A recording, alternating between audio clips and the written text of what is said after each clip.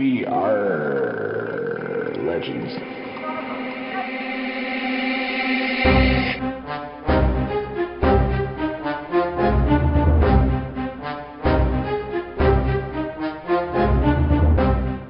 Hey guys, this is Kage here.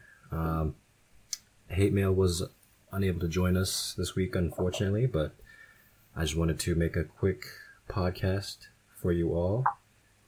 Seems like there's a lot that's been going down this week, so I just wanted to bring a special guest on. He's a prominent member of the community. His name is Bruno Buffalo, and we're going to be talking about some team comps, some Atrocitus counters, and then talk about the Siege drama that's going on. So Bruno, you want to tell the audience about yourself? You want to introduce yourself here? All right. How's it going? Been playing for a little over a year now. Primarily big on various different types of comps, but I've been getting over the past sort of 6 months, getting quite involved in the Reddit community and actually putting a bit more effort into understanding sort of how to manage my resources a fair bit better. So I'm getting a lot more out of the game. Definitely enjoying the past few months. I think it's been quite interesting seeing some of the turns that have been released, especially with the different metas that seem to chop and change every few months. Right. I'll always go back to my favourite, good old Kagar. He fits any comp, but it's interesting to see how much it's changing over the past few months actually. Yeah, Castaway kind of like faded for a while during Deathstroke era because of his random attacks. You didn't want him to randomly attack a baby Lobo and set Deathstroke off, right? Yeah, exactly. And when Deathstroke has something like 1,000 buffs that appear at once, Kaga kind of doesn't really have too much effect there. But I think he's got a sweet spot in pretty much any comp, and as long as you know how to, I guess, direct that random fire when appropriate, he can fit pretty much anything. Thank God that Deathstroke meta has gone, because that was probably my most hated few months ever. Right. So anyway, are pretty active in chat, at least in the chat me and you are in, and other players, and even you're always fond of the underrated tunes like Black Canary and Martian Manhunter, and even CR7's kind of sold on your work.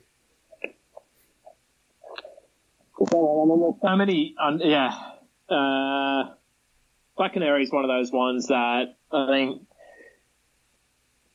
she's underrated primarily. I mean, you're seeing her a little bit more and more because people are starting to click onto the fact that having someone that can sort of direct quite a heavy turn meter control is unbelievably useful. Having someone that can get counterattacks triggered is incredibly useful. And on comms such as ones with Atrocitus, I mean, we talk about it all the time.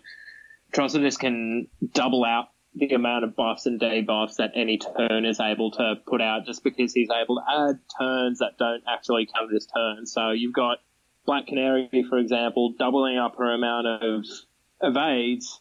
She's able to cause counterattacks as a result of that, so you're just sort of spreading out hits left, right, and centre.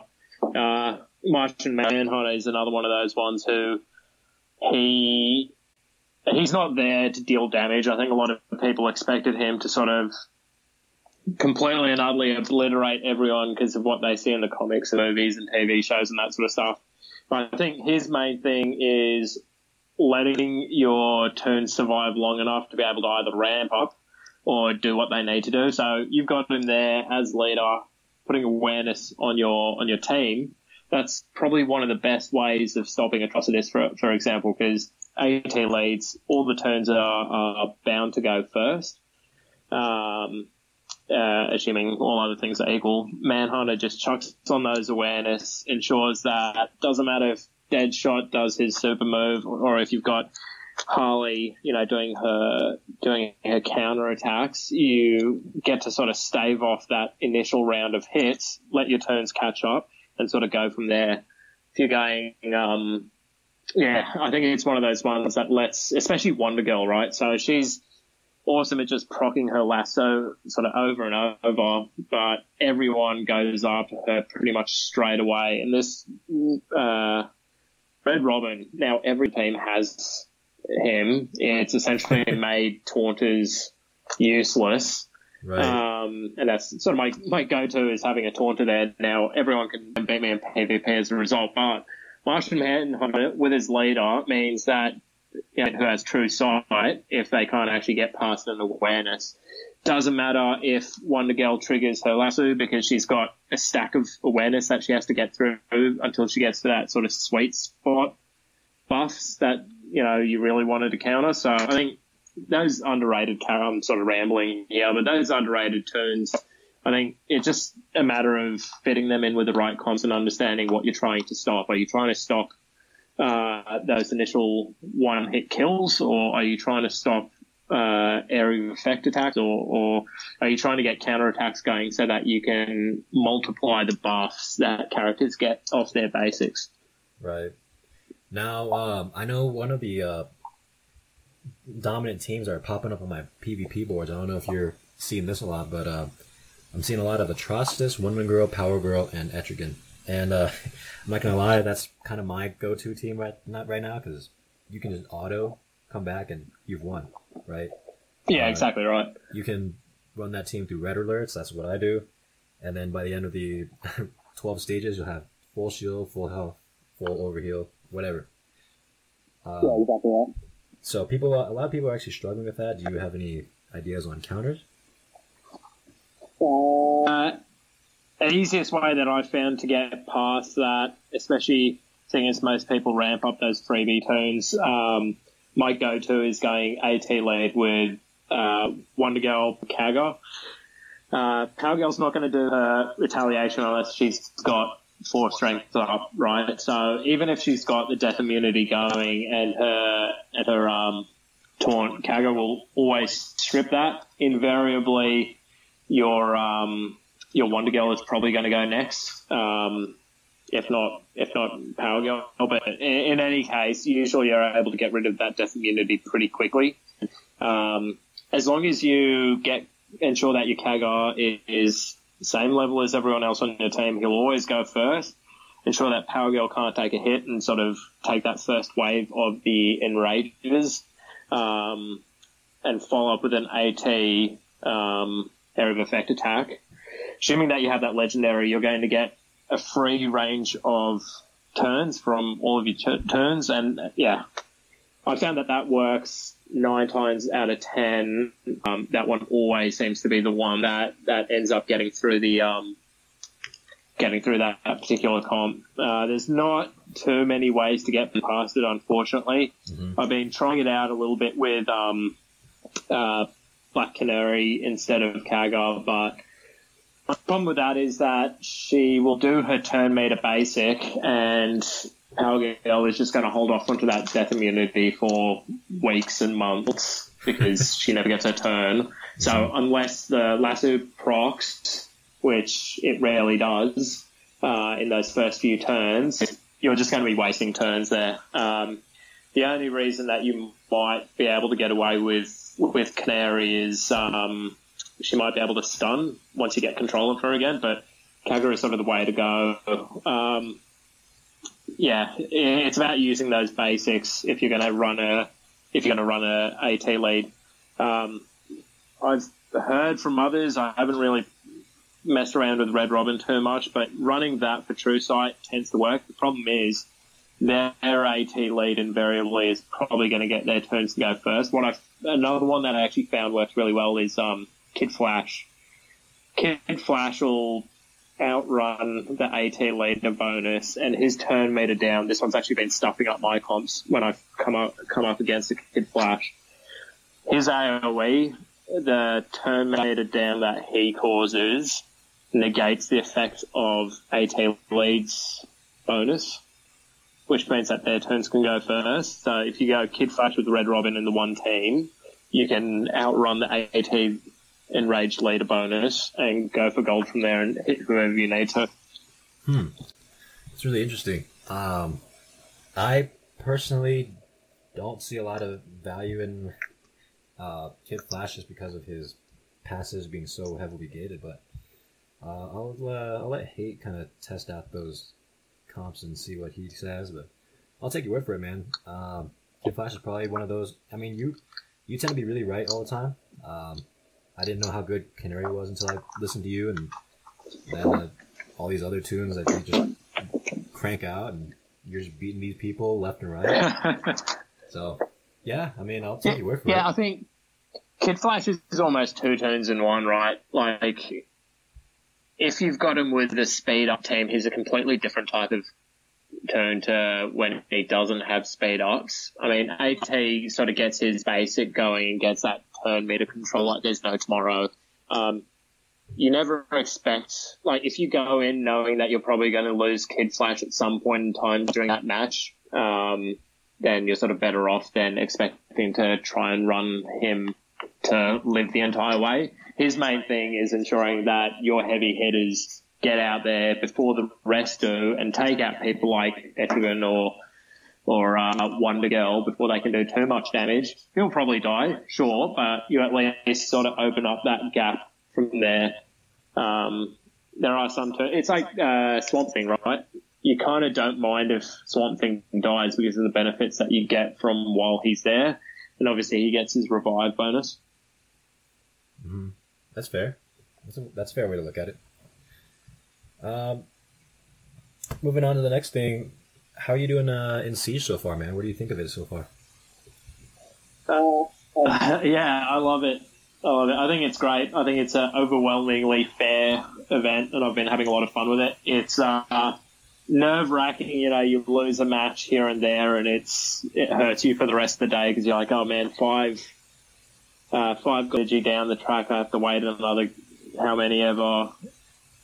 many other hours you need to wait for that to sort of reset. So it is sort of nerve-wracking when you do lose those matches here and there. But yeah, definitely enjoying it. And man, you know me, I spend every single resource I get as soon as I get it. I never actually hoard up resources. So the fact that I'm forced to hit those rewards and actually get them means I'm stocking up green essence like there's no tomorrow. So it's actually forcing me to ramp up some of my tunes. It's forcing me to do those 30 campaign missions. So I'm actually getting way more benefit out of it. I'm actually probably going to continue to try and hit those goals every day, even after the event, because I'm seeing so much benefit out of it. Right. Yeah, because before you probably weren't even doing like 30 heroics, were you? No. Wouldn't be bothered. But figured out that it's actually relatively easy to just chuck things on auto. And the good thing is it's forcing me to ramp up some turns that I so easily could have farmed up until now, but just never bothered to. So, aiming to get Hal Jordan up to L4, kind of hoping to get Chet up to L5 at some point. So it's good. Yeah, definitely not complaining. Right on. Are there any adjustments that you'd like to see in the future if they do another Siege?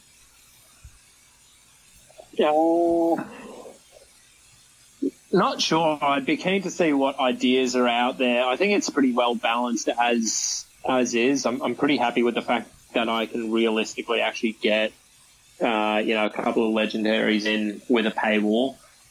Considering that up until now I haven't really wanted to put in too much money. Like, as you know, I'll spend a little bit of money on the game, but definitely not enough to get the paywall character up to L4 or L3 even for that matter.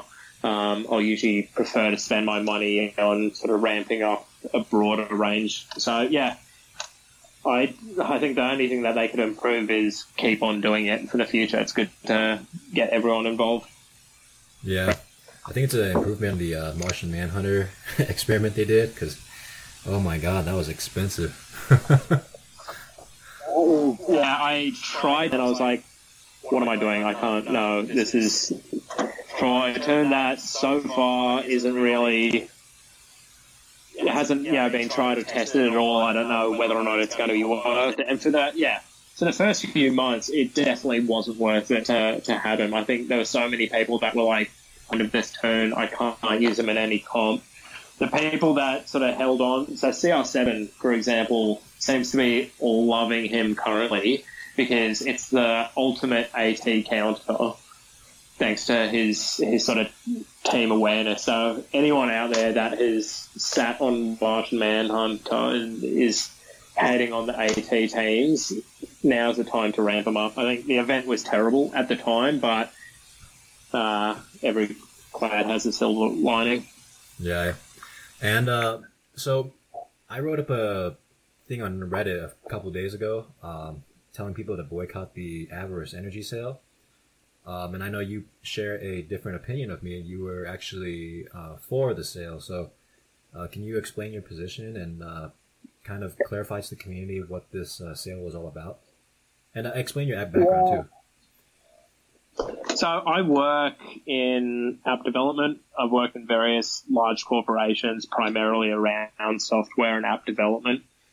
So I've seen sort of what it takes for devs to be able to get things out the door. And I think the other thing that people need to bear in mind is that there are so many layers of management. It's not just sort of DCL, then marketing, then Warner Brothers.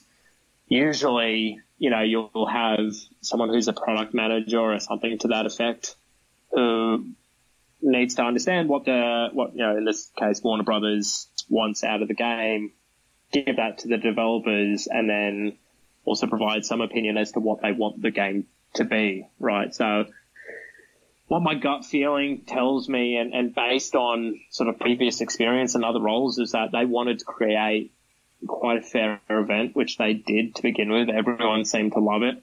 I think after a couple of weeks, what we've seen is that there has been a hit to the back pocket of Warner Brothers from all the PvP players that we just don't know about. So Reddit is a drop in the ocean in terms of just how many players are out there. We happen to see the, I keep on saying PvP, I meant P2P. Pay-to-play guys that are out there on Reddit are the positive ones. They're the ones that actually genuinely care about the sort of free-to-play guys. What we don't see is that there's, for every hate mail that we've got in Reddit, there's 10 kids out there with their daddy's credit card or people who just have way too much money, who pour money into this game and suddenly stopped buying stuff because they couldn't buy their way to the top of this particular event. So I know that in previous corporations that I've worked in, I probably would have gotten a tap on the shoulder saying, "You're not making enough money. Make your devs come up with a pack that will get these thousands of customers that otherwise would be buying packs buying again." If I was in that position, I'd be turning to my devs and saying, what is the only way that we can get a pack out there that impacts the free-to-play players and the sort of spirit of this event as little as possible? So solution to that, you just make the world's most expensive pack that only the whalest of whales are possibly able to purchase, so that the impact of having a sale like that is as minimal as possible. The rankings that you sort of drop down in this particular event, if only 10 people are able to buy the pack, so much less than if 1,000 people are able to pay it. I think that they created a pack that minimizes the impact of pay to play. So I think everyone needs to sort of see it from the mindset that Reddit is not the be all and end all of all the players that are out there. And you also need to see it from the lens that they needed to have a pack. It's not the DC Legends team that decided this. It's not the devs that decided it. It's just the way that corporations work is that they tell these DCL guys you have to have a pack. If there has to be a pack, is this not the best way of possibly introducing one in such a way that it retains the fairness of the event? Otherwise, you're just going to have a pack that absolutely everyone can get. What's the point? Especially seeing as pay-to-play guys are going to end up buying 10 times as many, and you'll have a broader range of whales that are able to afford it. Right. And I've been talking to various members in the top 100 right now in Siege, and hardly anyone's really bought the pack, maybe one or two guys, but so far everyone's held off, even my Alliance members. I've personally held off too, just because I started that boycott, but... Oh my god, shut the hell up! Yeah, it's such a bad price point, but it's there. The pack is there, but it's such a bad price point. It's a terrible return on investment that no one's gonna buy it. It's just there for, like you said, the richest of kids to just buy it so they can be happy. Exactly right. I mean, it like I said before, it minimizes the impact that pay-to-play could possibly have on the fans of the event. Like, everyone moves down a handful of ranks. Actually, weirdly, I can't remember who I was speaking to on Reddit, but they were like, yeah, I went down like 1,000 spots or whatever it was. And I think people in the lower ranks are probably going to feel the effects a lot more than the ones that are sort of in the sort of 15,000 and above. But I guess that's just how these rankings work. I think that those kids out there, like I said, that go-to example that just have their parents' credit card that are buying 10 of these packs are the ones who just don't have strong enough turns to actually get up to the very top. So they sort of are in that bottom of the top 25%, and they may impact some of the lower ranked ones a little bit more than I think the top ranks get, but it's way less of an impact than it could have been. And I think it's the lesser of two evils, in my opinion. Yeah. And what you said totally makes sense, and after that I kind of just calmed down a bit. I was like, oh, well, corporation's going to be a corporation, so there's nothing to be upset, right?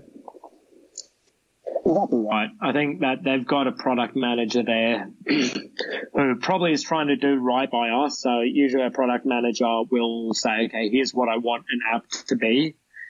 What does my employer want the app to be, and how do I strike a good balance between the two of them? Whoever that person is, whether it's Stanner or whoever it may be, I think did the best thing that they possibly could have done. It's one way to appease their employer, and it's one way to ensure that we sort of keep the integrity of the event. Yeah. Well, is there anything else you wanted to cover tonight, or is that that's all? Man, whatever you want.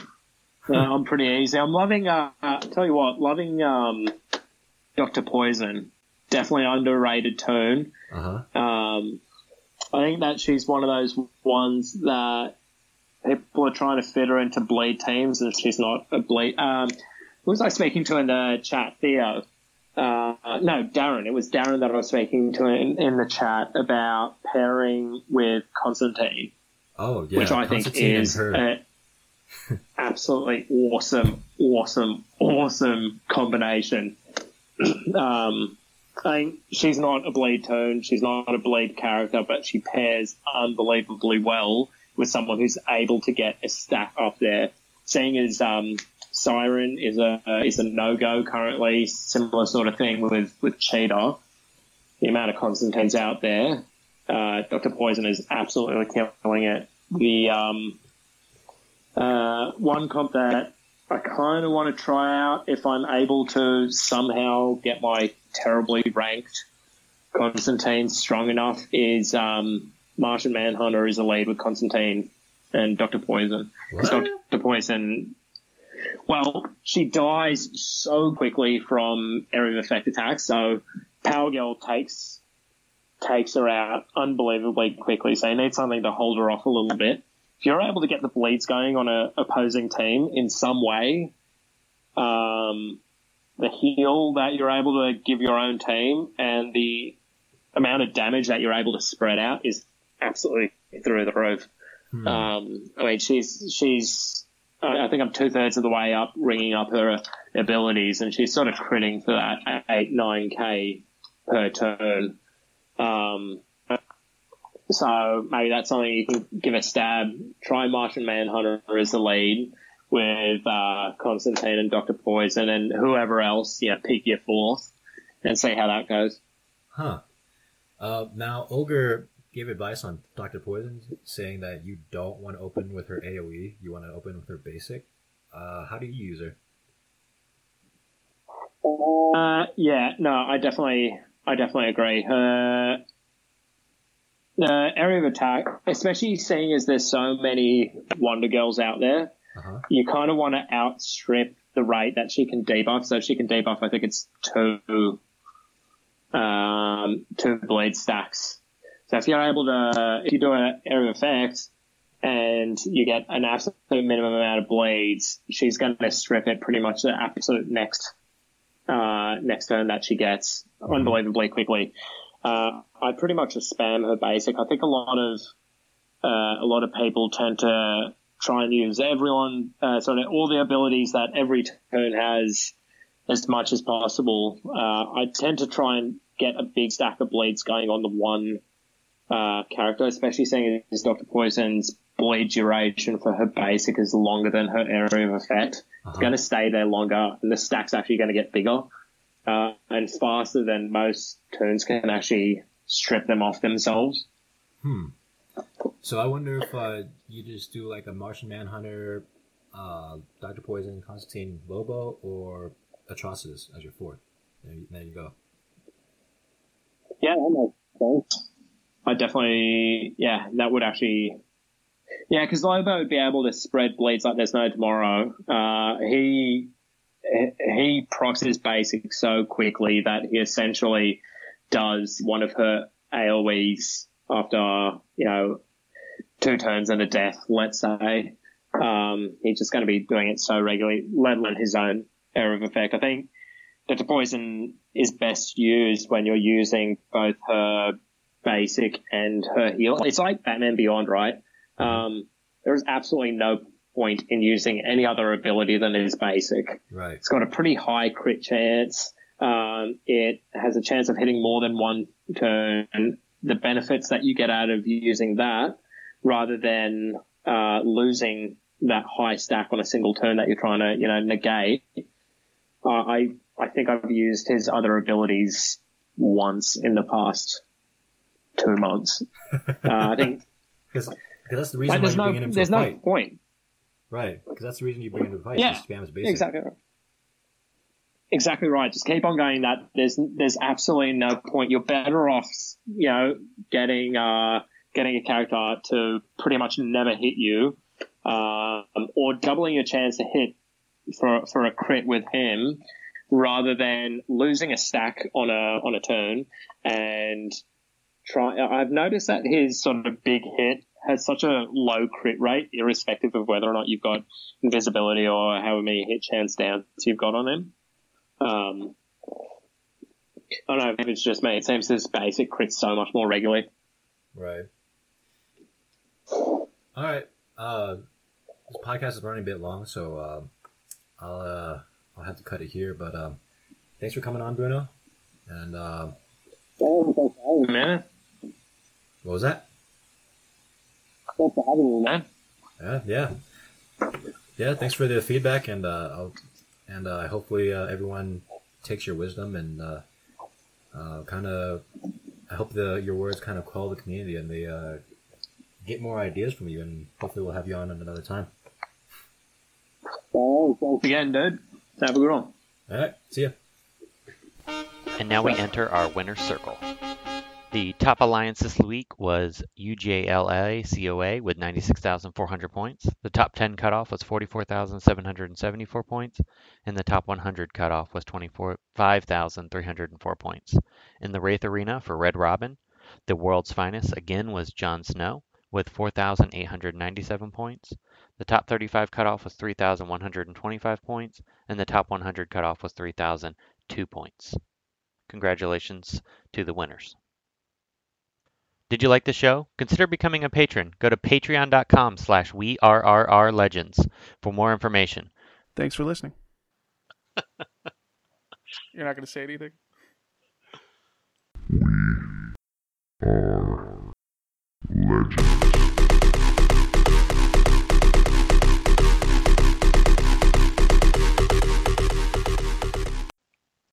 Hey guys! guys, this is Ogre Barbarian. Thanks for listening to this episode of We Are Legends. Be sure to tune in next episode of the Osmond broadcast coming next week.